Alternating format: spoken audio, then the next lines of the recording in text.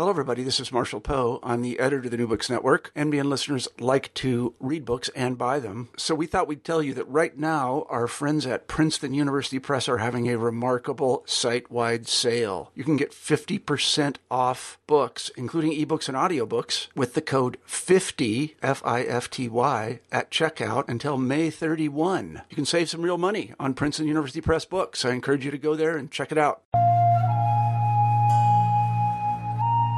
Hello, welcome to New Books in Buddhist Studies, part of the New Books Network. I'm Luke Thompson, the host of the channel. Today I'll be speaking with Paul Copp about his new book, The Body Incantatory, Spells and the Ritual Imagination in Medieval Chinese Buddhism, published by Columbia University Press in 2014. This book focuses on Chinese interpretations and uses of two written dharani during the last few centuries of the first millennium. Based on extensive research on the material forms that these dharani took, Copp departs from a tradition of scholarship that focuses on the sonic quality and spoken uses of these spells, drawing our attention instead to how written and inscribed dharani were used to adorn and anoint the body. A central theme is Copp's assertion that the diffuse dharani practices that appeared centuries prior to the flowering of a high esoteric Buddhism in the 8th century were not simply a crude precursor to the later development of a fully systematized esoteric Buddhism, but rather were a set of loosely related practices and ideas that continue to develop alongside esoteric Buddhism. Through rich descriptions of dharani use and interpretation, and liberal use of Dunhuang materials, he shows that dharani were ubiquitous in all sectors of Chinese Buddhism, before, during, and after the 8th century. In this way, Copp challenges the teleological view of early dharani-based practices as being but one stage leading to the eventual triumph of a comprehensive Chinese esoteric Buddhism. In addition, Copp demonstrates how material dharani practices were a product of both Chinese and Indic input.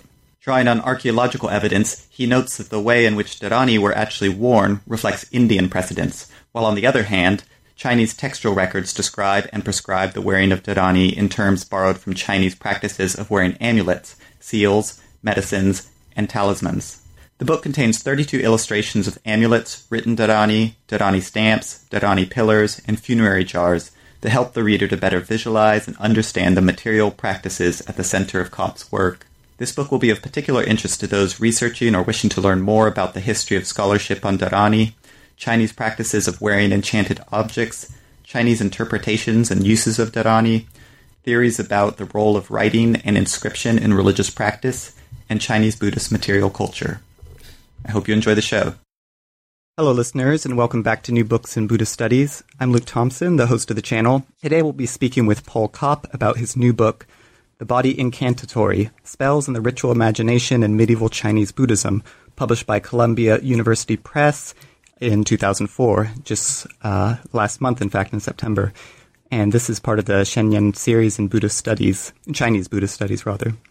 Paul Copp is Associate Professor in Chinese Religion and Thought in the Department of East Asian Languages and Civilizations at the University of Chicago, where he also teaches in the college and the Divinity School.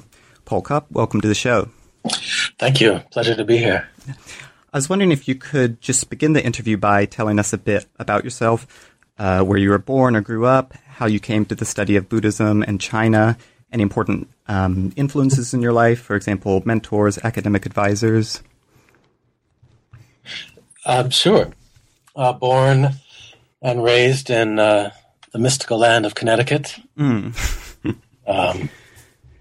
It's different versions of how I got interested in it all. Basically always was interested in China and in sort of broadly speaking Chinese practices of self-cultivation, initially martial arts. I mean, I think when I was in elementary school many years ago, me and some friends were kind of hooked on the show Kung Fu, the original one. Used to talk about it at recess, I think, but that's probably too long ago to have much direct influence. But I did practice martial arts for a long time, although I don't anymore. I haven't for a long time. But in high school, that was the shape of my interest in all of this. And in college, I still was doing that stuff, but I went to the University of Connecticut, and there was not too much to be had in terms of classes on China or East Asia at all, or Buddhism. As I recall, I studied a little bit of Chinese, but it didn't really take. At that time, I was an English major and kind of set in my mind on on being a professor of English, and I wanted to study the imagination in William Blake and Wallace Stevens. That's kind of what I always had my mindset on back then. But after college, I was kind of wandering around and doing various things. And I went and lived in I had a strong, let me back up. Middle of college, I was very disaffected. I left, and I went and lived with some Buddhist monks in Massachusetts, Western Massachusetts, Nippon Zanmyo-Hoji group. They're basically Nichiren monks, peace activists, anti-nuclear activists. And I lived there for the better part of a year, really.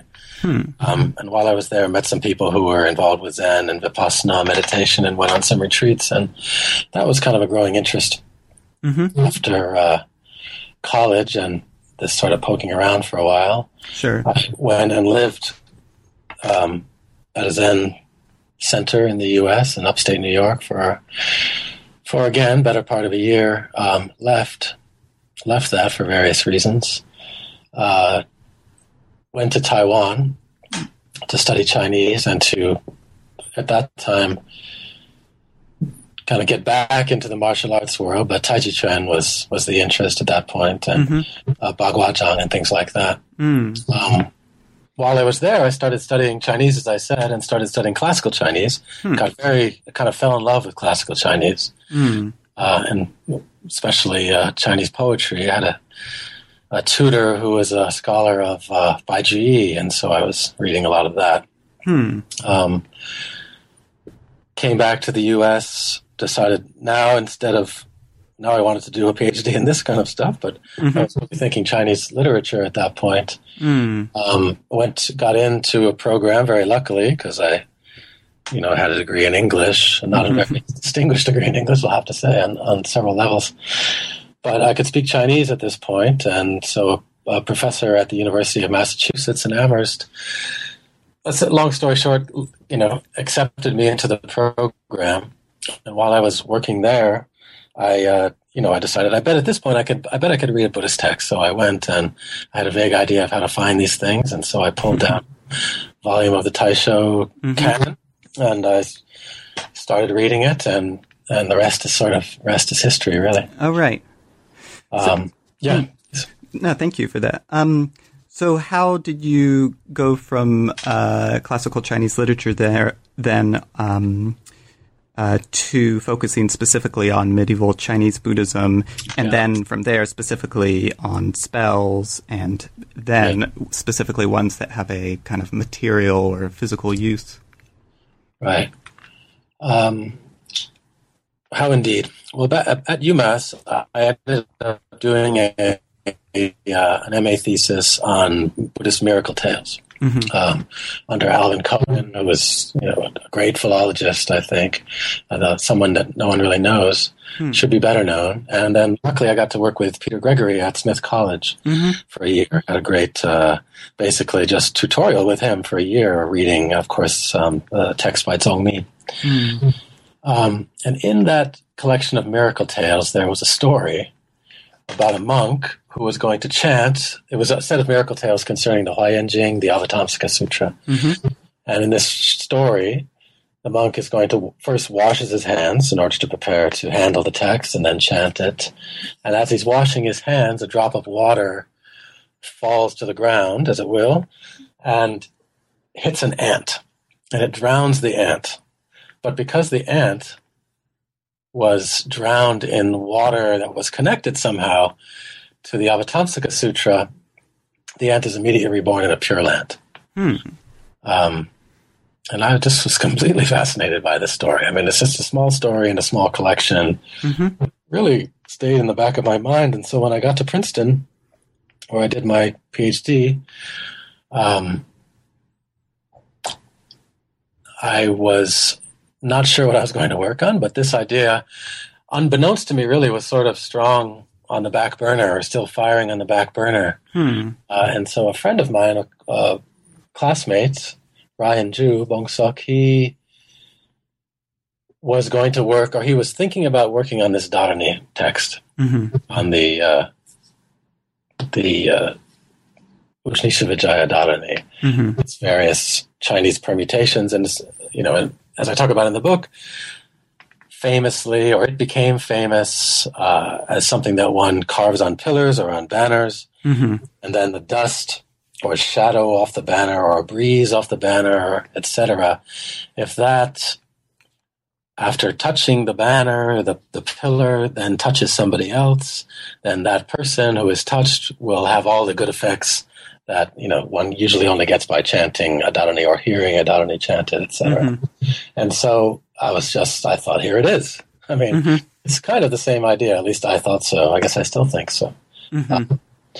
This idea of a kind of spiritual contagion, if that's the right name for it, right? Of sound or idea or text into material substance, and then from that into person, and so it was that story. That's really why I ended up working. So you really came at it more from the sort of side of the materiality, or the looking at sort of enchanted substance side, rather than approaching it first and foremost through intoned dharani. Yeah, completely. Or through esoteric Buddhism, which at the time I had no clue about, and I wasn't all that attracted to it. But it was really this material efficacy. Sure. So in the preface, you explain two central goals of this book. And regarding the first of these, you note that while research on dharani in China has focused largely on the ritual, philosophical, esoteric Buddhist systems that became so prominent around the 8th century, there existed an earlier Chinese dharani tradition that preceded by some half millennium this flowering of high esoteric Buddhism and the later spread of dharani deity cults. So as you explain it, one goal of the book is to bring attention to this sort of non-esoteric, pre-esoteric, if I can describe it that way, tradition, and to understand its place within the history of Chinese Buddhism. So, we'll talk about the specific dharanis later, but can you first give our listeners an idea as to why this tradition has been ignored? I'm not sure. It's an important question, I think, and it's something I draw attention to in the book. Esoteric Buddhism, Tantric Buddhism is pretty amazing, right? And it's pretty all-engulfing, and it's very famous. Let's just put it that way, right? And I think that it has kind of sucked a lot of the oxygen available for in terms of the interest of spells, right? This kind of, and when you look, because it's so prominent, right, and so attractive, so really beguiling. I mean, all that. The earlier stuff, and as I try to point out in the book, the ongoing earlier stuff, right? Right. And one of the first times I gave a paper on this, on the book material, I called it "The Later History of Early Buddhist Incantation Practice," or something like that. So, but why? I'm not sure. It certainly seems to have done so. I mean, but then, as I try to point out in the book, people like Arthur Whaley saw it, right? And in terms of the model I use in the book, I really borrow it, as far as I understand it, pretty verbatim from Ronald Davidson's picture of how esoteric Buddhism arises in India, right? It's this kind of a synthesis, if I'm doing his ideas justice, of these earlier existing, and at the time apparently quite popular, practices, techniques, etc. Right. Right. So, so going on to the inscribed dharani, it seems to me that you argue that on the one hand, these dharani, this is sort of a theoretical point in your early on in your book. It seems that you argue that on the one hand, inscribed dharani, that is, material incantations, are not the exact same as magical speech, while on the other hand, neither are they simply the same as all magical objects. And you point out that in previous scholarship, magical objects have often been lumped together in the same category, without a distinction being made between the differing ways in which these different objects function. So it seems you want to avoid the mistake and treat the material dharani as both a type of magical object and as a type of spell. Yeah. But this gets us into the introduction, in which you provide a synopsis of the modern study of Buddhist dharani, noting that a scholarly interest in ritual, among other factors, has led scholars to focus on dharani as a type of ritual speech and ignore written dharani. And I should also point out for listeners who haven't yet read the book that the written spells you focus on in this book are not simply talismans, amulets, and charms that are first and foremost seen for their materiality, but rather written versions of incantations that were at least initially regarded primarily as oral in nature. So while many previous studies have focused on the sonic nature and character of dharani and spells, you focus on how dharani and spells are depicted, interpreted, and used, and also on the context in which they're used. So I was wondering if you could approach or address this particular aspect of your study, that is, how your approach departs from previous scholarly treatments of dharani. Yeah. Well, I love all that other work. I hope that's clear. Yes, no, certainly. And actually, what I'm doing these days is in part still about dharani, but to the extent that it is, it's really about them as spoken. Oh, right. As spoken parts of ritual. Mm-hmm. But where to begin? I just let me put it this way. I mean, I just felt there was all this stuff, right? Mm-hmm. And literally stuff: amulets, pillars, things in tombs, etc. That hadn't really been studied to the extent that they deserve. Certainly not by Western scholars, mm-hmm. and that in order to do so required, paying close attention to them, right, and mm-hmm. into their context, and not simply saying, "Oh, well, here we have a Buddhist incantation, a dharani, a mantra, whatever. We know what those are, right?" And mm-hmm. so we can simply say, "Well, here are just some carved versions," right? It seemed pretty clear to me in the beginning, and especially given my interest in, which, as I noted, was sort of rooted initially in these crazy ideas of physical mm-hmm. Transmission of efficacy, whatever you want to call it. I just thought, I'm going to pay close attention to the context, right? I'm just going to try to apply basic methods of philology and archaeology to the extent that I can. I'm not being an archaeologist, mm-hmm. And history, and just see what the material says, right? If we just try to attend to it. That said, as you pointed out, the introduction of the book is in large part a sort of a summary of at least part of the scholarship on spoken spells, right? Because dharanis are primarily spoken. Although the case of the Tsuecho, the Mahapratisara, is interesting because the earliest versions we have of it in the scripture, they foreground the writing of it, right? Not the speaking of it. I see. You mean the actual sort of instructions in the text itself? Right. I see. And do you think you seem to suggest that part of this sort of part of this might have been due to a scholarly interest in ritual, in which the dharani largely appears as a sort of a spoken utterance rather than a. Okay. Well, let's move on to chapter 1 then, in which and in chapter 1 you begin by noting that in or by the 7th century we see a new development in dharani writing practices, whereby inscribed dharani were thought to be powerful in and of themselves and did not have to be intoned in order to be efficacious. And central to this chapter is a distinction you make between 3 understandings of dharani during the medieval period. And the first, dharani as the speech of the Buddha and as a perfect encapsulation of a particular text or teaching. Second, dharani as relic, as none other than the body of the Buddha. And third, written dharani as dharani, or as you put it, the written spell as spell.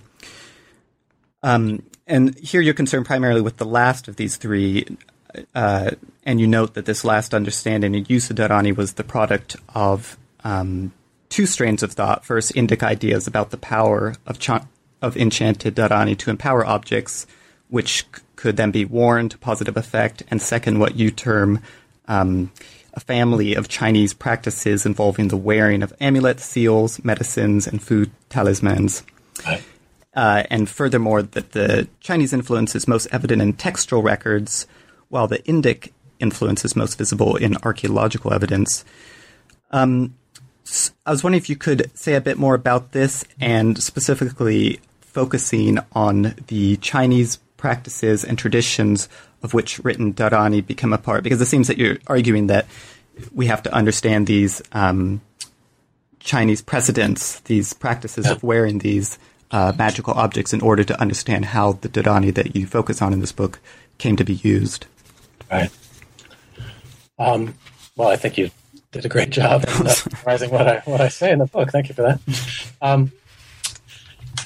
So one encounters the evidence, right? One finds it in really in sort of two ways, right? Or finds two sets of evidence. One is archeological evidence, as you say, including manuscripts, paintings, etc., but also and especially amulets found in tombs. On the one hand, and on the other hand, the texts, right, and the transmitted texts. I mean, the kinds of things you get in the Dharani Sutras, etc. And if you only looked as other scholars had in the past, if you looked primarily to the transmitted literature, the sutra literature, it's the Chinese versions of the sutras, of course, translations of them, you would get the feeling, a pretty strong feeling, that something had happened, right? That maybe the stuff had been used in India and brought into China, but it had become very, it had changed. And this one idea of how things happened, it had changed fundamentally, right? And it had become something exactly like the kinds of amulets and amuletic practices that one finds described, for example, in Gohong's Baopuzi, right? The master who embraces the unhewn or simplicity, however you want to translate that, or in a range of Taoist texts, right? Or in a range of other native, let's just call them native Chinese texts. And in fact, some scholars had said that this stuff, the wearing of the dharanis, in these particular ways, it sounds a lot like what the Baopuzi is talking about, which is insertions into the tradition, right? Some people have argued that. But if you look at the tombs, right, Chinese tombs, Chinese people in the tombs, as far as we know, you look on there, and it's the case with which I open chapter 2, I think, of an armlet on the upper right arm of this corpse, and you open it up. Well, first you notice that it's an armlet on the upper right arm of a corpse. And then you open and you look at the actual sheet that was rolled up and inserted within the armlet. Suddenly you're thinking, wait a minute. I mean, this is very Indian, right? This is very Indic, let's just say, right? Because this type of this positioning of the amulet on the body does not conform to Chinese precedent. And in fact, conforms exactly to all kinds of descriptions and archaeological evidence that we have from South Asia and Central Asia. So at the very least, this was not on the actual physical practice level a Chinese addition. Nevertheless, you read the text, and there is a lot of echoing going on. There's a lot of, let me just be sloppy and talk about influence here, right? A lot of Chineseness going on in the text, and so I thought this is something that needs to be taken account of. Sure. Both of these things need to be taken careful account of. So I talk about how these various images, the language that is used for describing the wearing of these amulets in the Buddhist texts, and I note that it comes right out of this old language of wearing seals. Ministers wearing seals, ministers wearing the various emblems of state in China, and how that was taken into Taoism as a lot of other things were, or into other native local Chinese practices, right?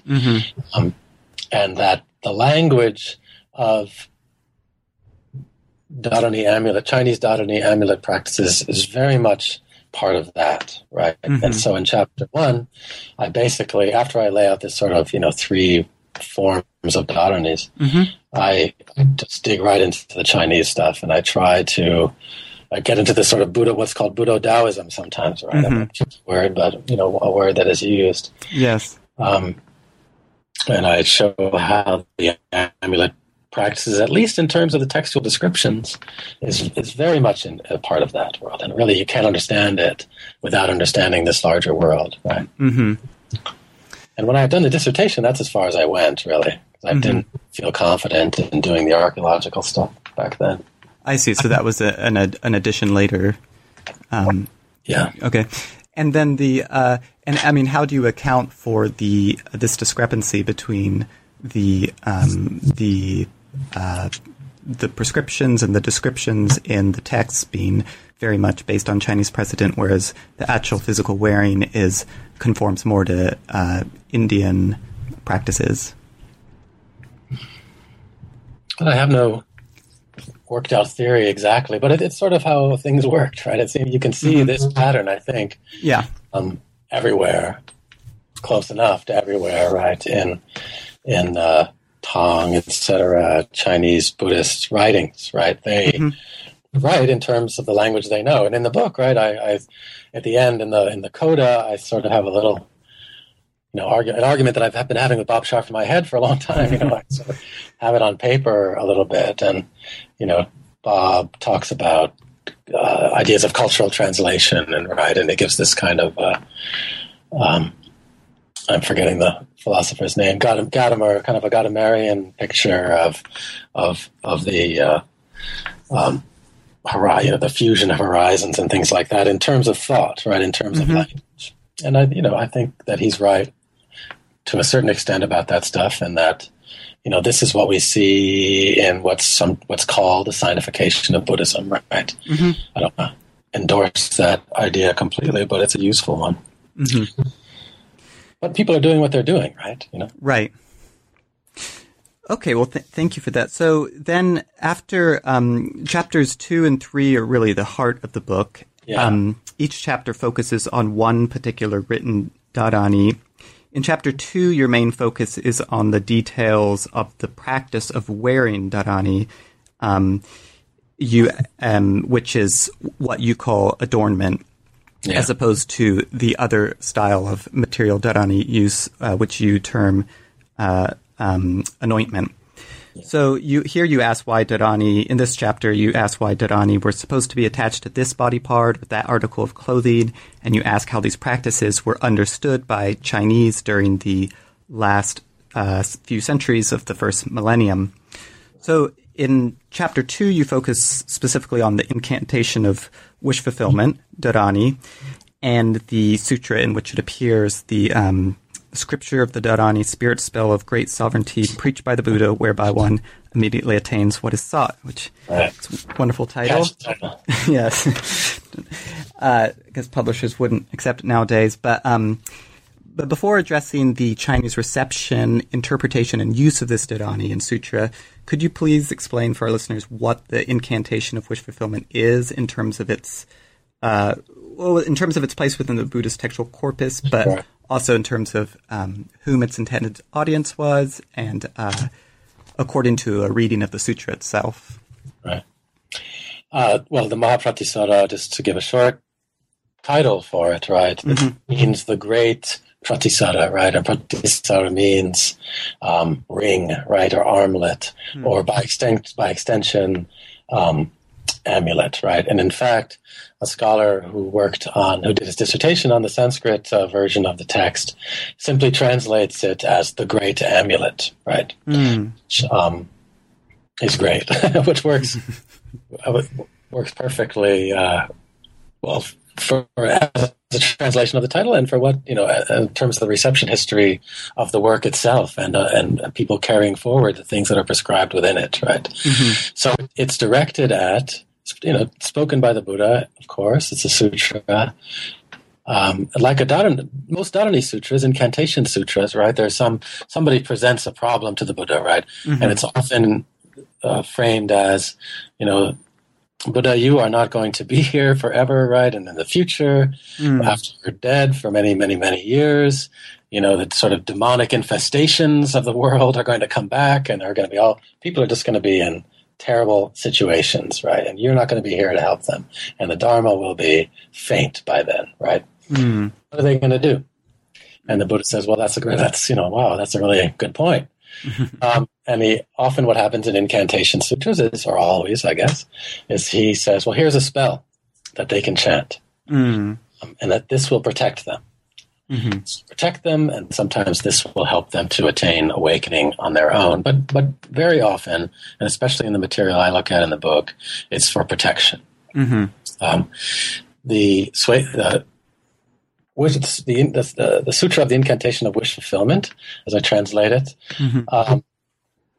is exactly one of these, right? But instead of prescribing a string of syllables that one should speak in situations, right? It says you should write them down and you should wear them on the body, right?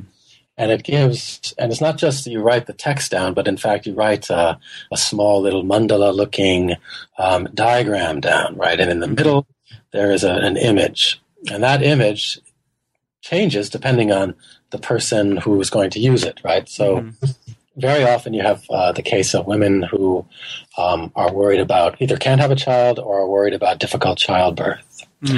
And so I'm sorry, I'm not going to remember all the images right now, but they're in the book. Yeah. You draw or have drawn the image in the center, and then you write the spell around it, right? And then then it doesn't really say much. It just says then you wear it on the body. And it doesn't give such clear instructions about how or where to wear, but it just simply says wear it. Sometimes it will say wear on the arm or something. But then you look at the archeological evidence, and we have these various ways that people actually wore them on their arms or around their necks, which I found incredibly exciting because, the Dharani Sutras, perhaps especially, are just filled with, instructions for what to do. Do this, do that, do this, do that 108 times, do this 1,000 times, do this whatever times, and we don't know if anybody ever did it, right?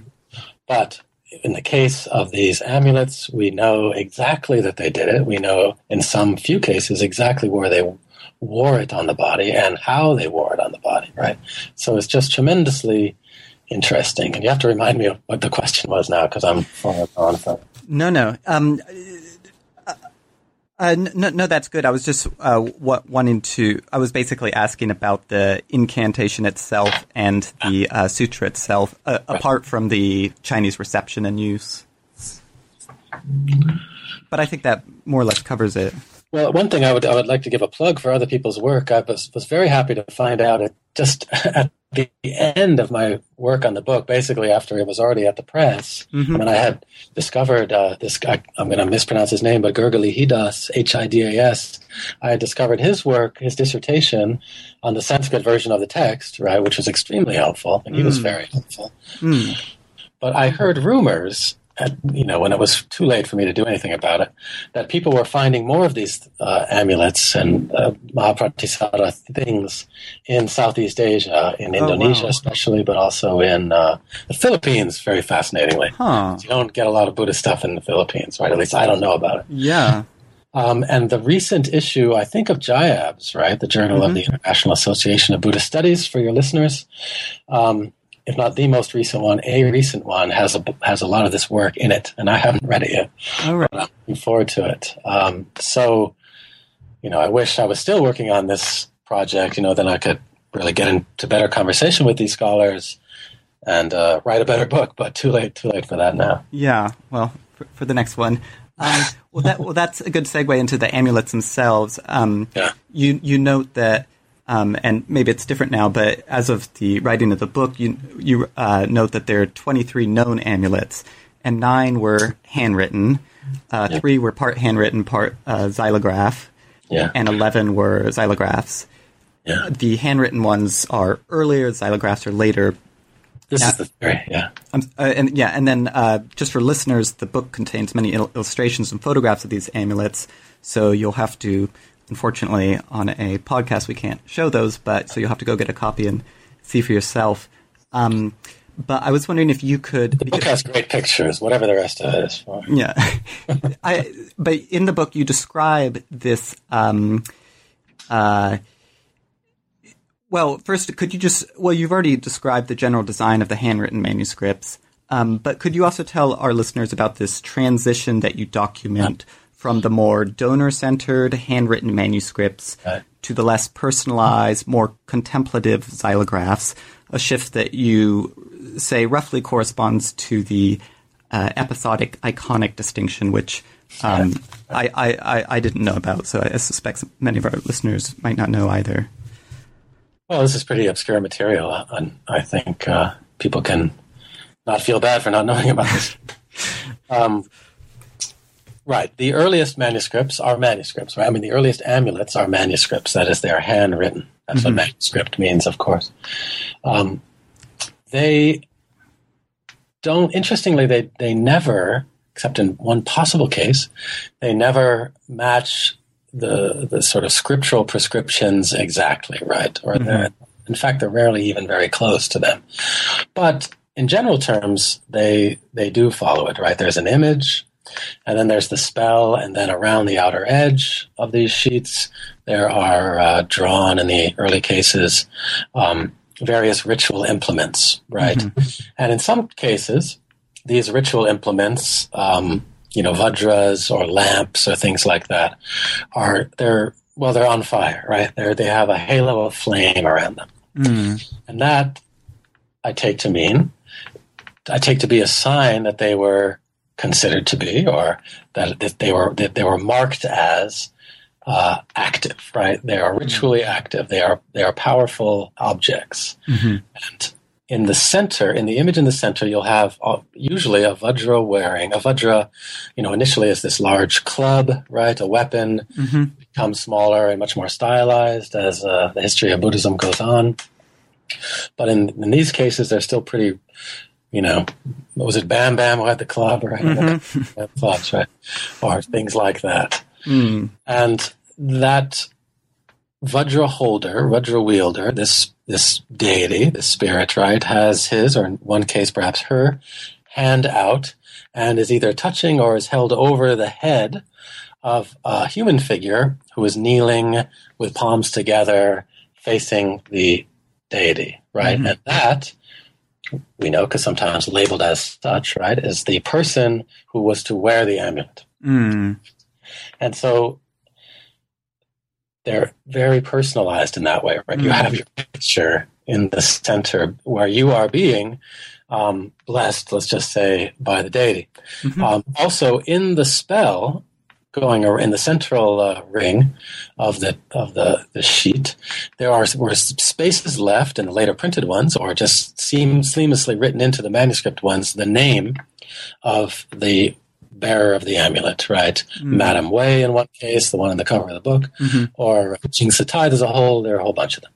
They have their names actually in there. So you have a picture of Madame Wei in the middle, you have her name written into the spell, and that corresponds to the places in the spell where it's sort of your name here, right? Where the powers of the spell will go to Madame Wei, right? Or to Jing Satai, or to whomever. And then we have on the edge these images of the ritual implements sort of coruscating with power, right?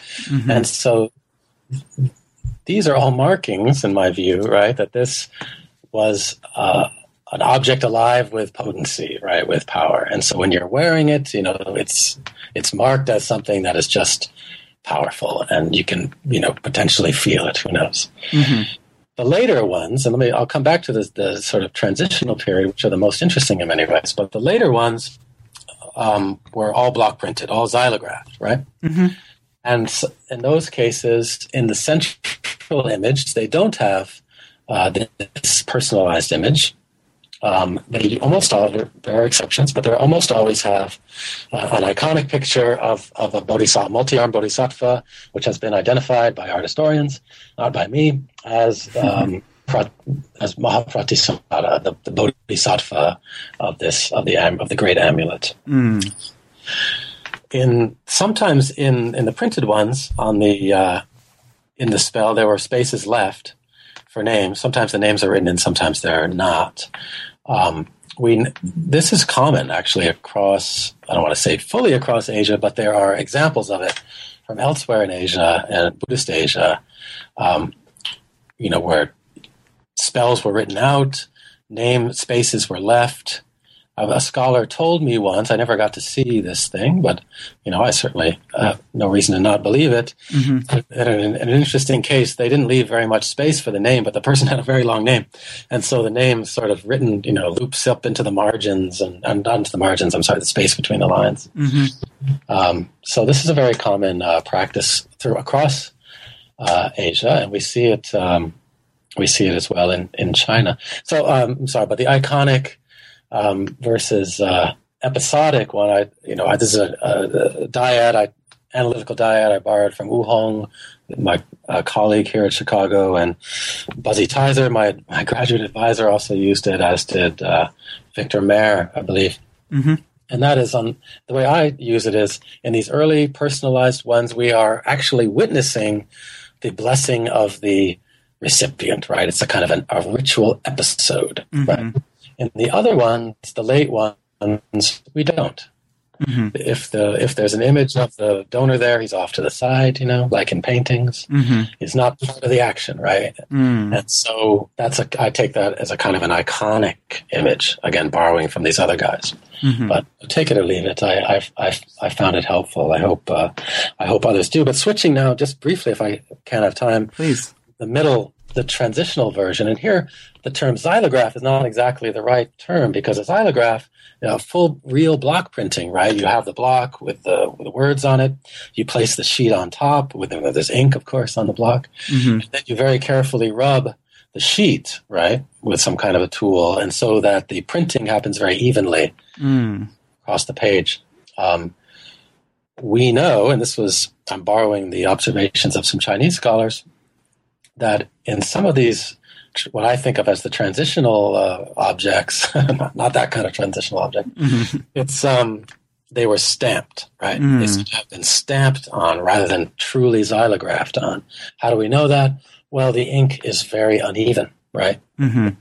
And faint in some cases. And that's what happens when you stamp things, again and again and again, right? If you're not doing it as carefully as you would with a xylograph. So this connects, at least I try to point to connections with work that's been done in the history of printing, the origins of printing in China. And I would, anyone listening to this, I would certainly recommend the work of Timothy Barrett, mm-hmm. great scholar, done some just fascinating work, as has Jean-Pierre Drège in Paris, on the origins of printing. And these kinds of practices. And Tim Barrett has drawn some very tight connections with seals and stamping practices to printing. And I was very excited in the book. I haven't heard back if people buy it or not yet. Mm-hmm. But I try to point out that in one case, I found a picture of this dharani stamp from Kashmir that's a sort of rectangular shape. And then you find on this one particular amulet sheet from China, the spell was stamped with four different stamps around the central image, using a stamp that was obviously something like the same size as this Kashmir stamp. It's a different spell, not the same stamp, but sort of makes you wonder, maybe we do have a kind of historical connection here between these Indic dharani stamps, of which mm-hmm. there are many have been found, this Chinese stamped amulet, and mm-hmm. print.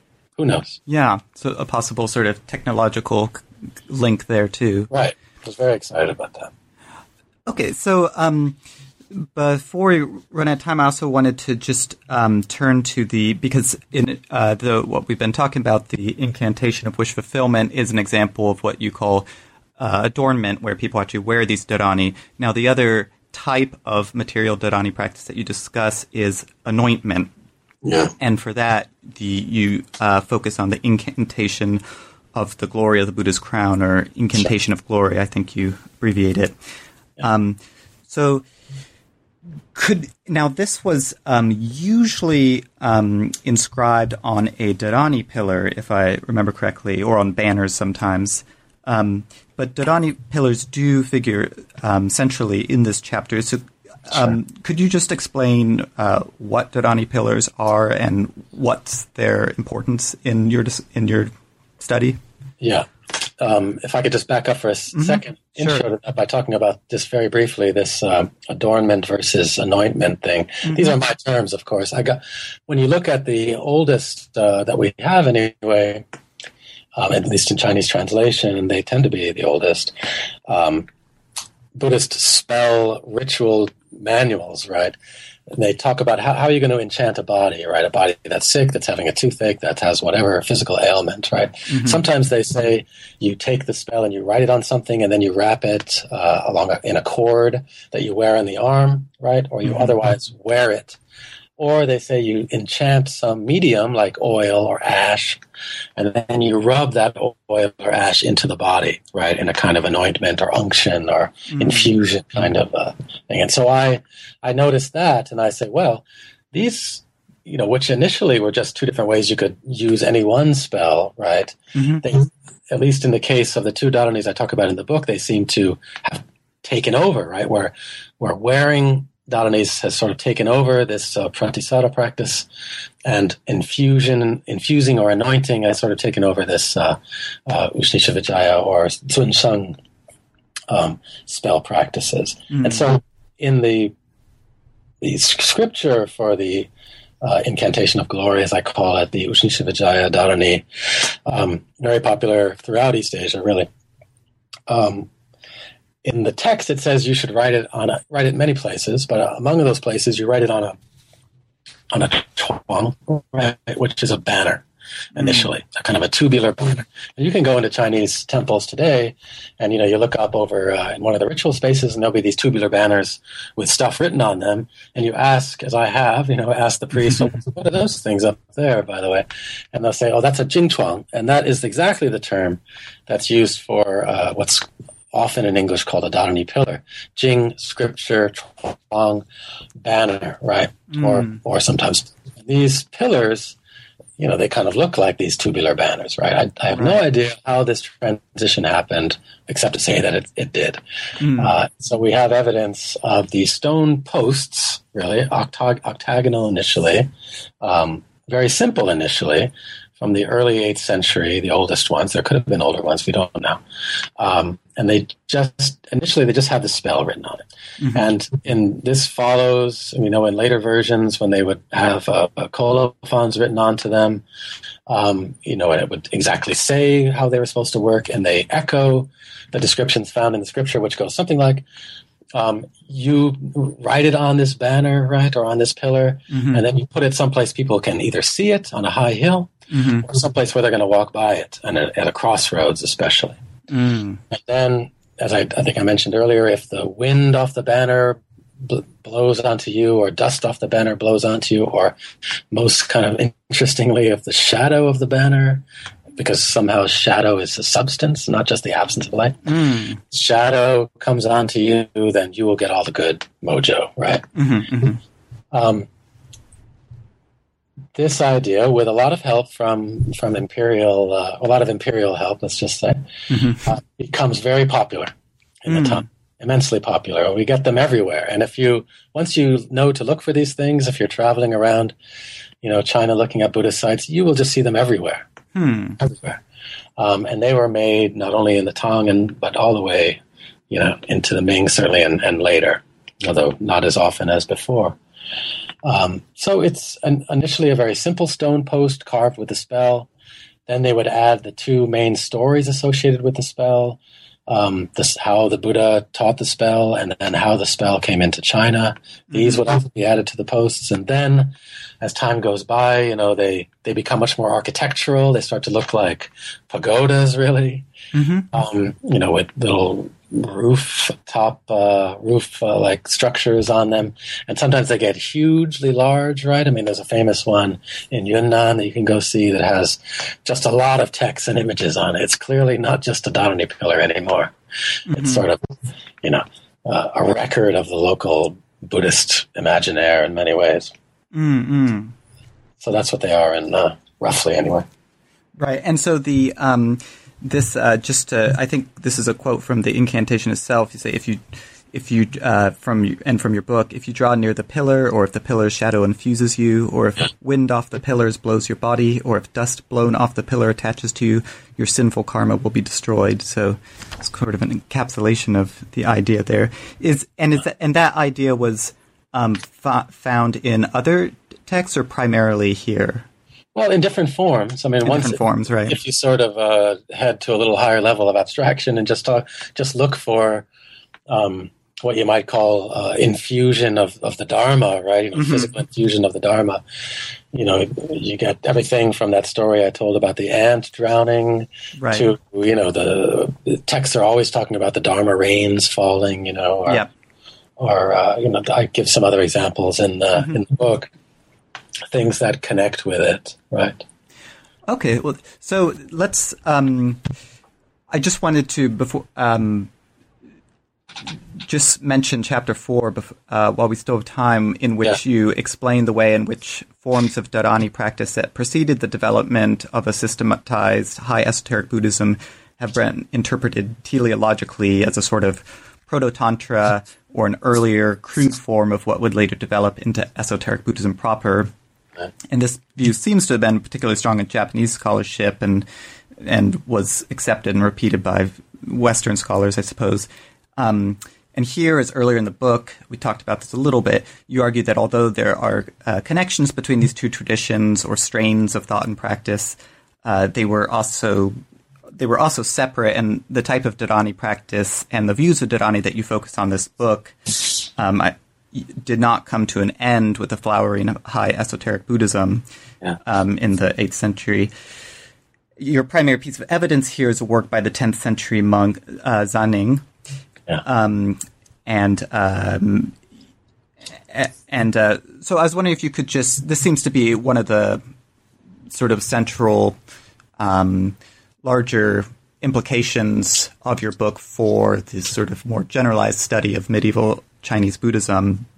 But could you please explain the origins of this idea that this sort of earlier set of dharani practices was simply a crude form of esoteric Buddhism? Was this simply a result of later Japanese scholarship, or is this view already visible within pre-modern high esoteric Buddhist traditions, sort of descriptions of themselves? Sure. I guess there's two ways that I would talk to that, right? One, to take the last part, is sure. I mean, the what I call the high traditions of esoteric Buddhism, right? Meaning, the things that were going on that were popular at the Tang dynastic court and in the great, really huge monasteries of the capitals that were heavily connected with the court, and people like Amoghavajra, etc., what they were doing. They saw, as best as I can understand it, they certainly saw their tradition as being the flowering, right, of these earlier roots or seeds, to call them that. I mean, that's what traditions do, right? You look back, you want to understand where your tradition comes from. You look back in history with the future in mind, right? Your future, your glorious future in mind, right? And you look back and you sort of swallow up, the various things that did, of course, in fact, feed into it, right? So yes, certainly they did see it that way, and I'm not would not claim to be an expert on the Japanese side of all this, but here I really, as I say in the book, I'm following some of the conclusions of Ryuichi Abe and Bob Scharf again. Yes. But now backing up, when I was in graduate school, this was a big, at least for me and for some people I was talking to, this was a big argument that was going on then. What was esoteric Buddhism in China, or was there esoteric Buddhism in China? Right. And there were all kind of fights going on about it, and I was really just not contributing to it, but I was sort of in the middle of it, right, in my own mind, because I was working on dharanies and I was picking sides and then changing sides, and then I didn't know what I was thinking, and in the last chapter of the book is how I want to sort of make my peace that, with the old esoteric Buddhism wars, right? Yes. of my grad school days. And that's simply to say, yes, of course there was esoteric Buddhism in China. I mean, I certainly want to affirm that in the book. And I think that the picture I give makes no sense if there wasn't, right? But I do want to say that if you center the analysis not in the sort of transmitted ritual literature that came out of these, really stunning figures like Amogavajra or Kukai in Japan, etc. If you don't look to them primarily, but you head out into the countryside a little bit and you look in tombs, right? And you look at Dunhuang material, or you look at dharani pillars, lonely dharani pillars on the windswept countryside. You just get a very different picture, and it looks like these older practices, these older ideas just never went away. I mean, so there is this idea that esoteric Buddhism kind of erased everything that came before it, swallowed it into itself. And it did to the extent that it did, but not fully. And this other stuff is just fascinating, and it's an important part of Chinese religious history, I would say. And in the book, I try to give it its due to the extent that I can. Well, we've taken up a lot of your time, so as a last question, I just want to ask if there's anything that you're working on now, besides taking a rest after this book. Yeah, I'm sort of all in on Dunhuang. I've become fascinated by Dunhuang manuscripts, and not only Dunhuang but Turfan. I'm really trying to become a paleographer, trying to learn from, I have these great models here at Chicago and my senior colleagues, Don Harper and Ed Shaughnessy, who are just tremendously skilled paleographers of earlier periods. So Don also does Dunhuang. So I'm working on that, book project is trying to recover, to the extent that it's possible, the practice worlds of these local Dunhuang area ritualists whose practices, in some extent, centered on the making and use of Buddhist talismanic seals. So seals were sort of a back burner thing in the first book, and now they're really what the new book is all about. So that's what I'm doing now. Right. Well, thank you very much for speaking with us today. And to the listeners, I'll look forward to seeing you on our next episode.